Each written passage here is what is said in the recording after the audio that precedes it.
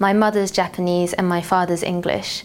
I was born in Japan, and when I was 9 months old, I moved to the UK and lived in the UK till I was 9 years old. So I was brought up bilingual. I spoke English at nursery and at primary school, but at home with my mother especially, I spoke in Japanese.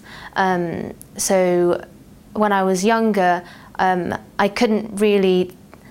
My mother says that I didn't know the difference between Japanese and English, and I knew that an object would have more than one name for it, but I wouldn't really know what was English, what was Japanese.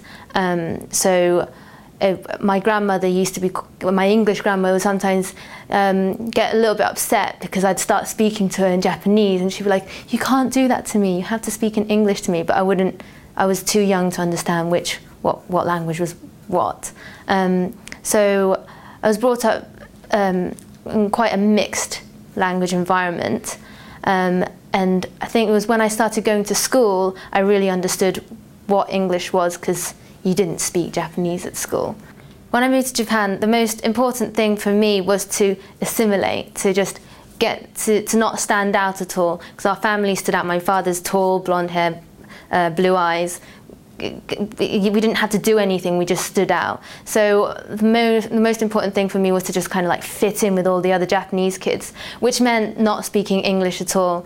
So I hated speaking English at school. If I had to phone my parents to say that I was going to go to a friend's house, I'd make sure that I said that in Japanese, even though I wasn't used to speaking Japanese to my parents.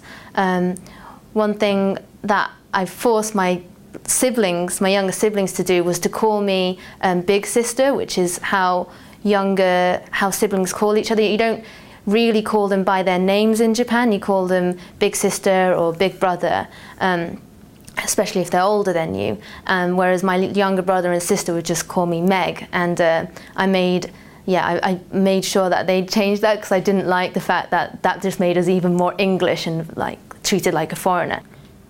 We lived in Japan for 5 years. At the age of 14, we moved back to London, and I went to school to do GCSEs. And I initially thought that this would be a much easier transition, especially because I'd lived and was brought up in London, or had been brought up in London. But actually, I think I found it even more difficult coming back to England, because things had just changed so much. I felt so Japanese, and my English wasn't nearly as good as what it used to be. And I think I also had I had quite not a naive child. Everyone in England was a lot more. They're being proper teenagers, if that's.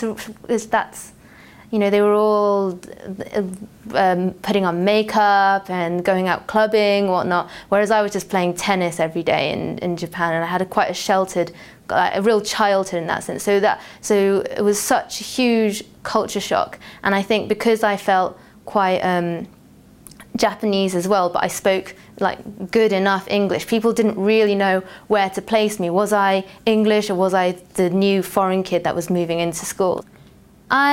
I'm so grateful that I can speak Japanese and English.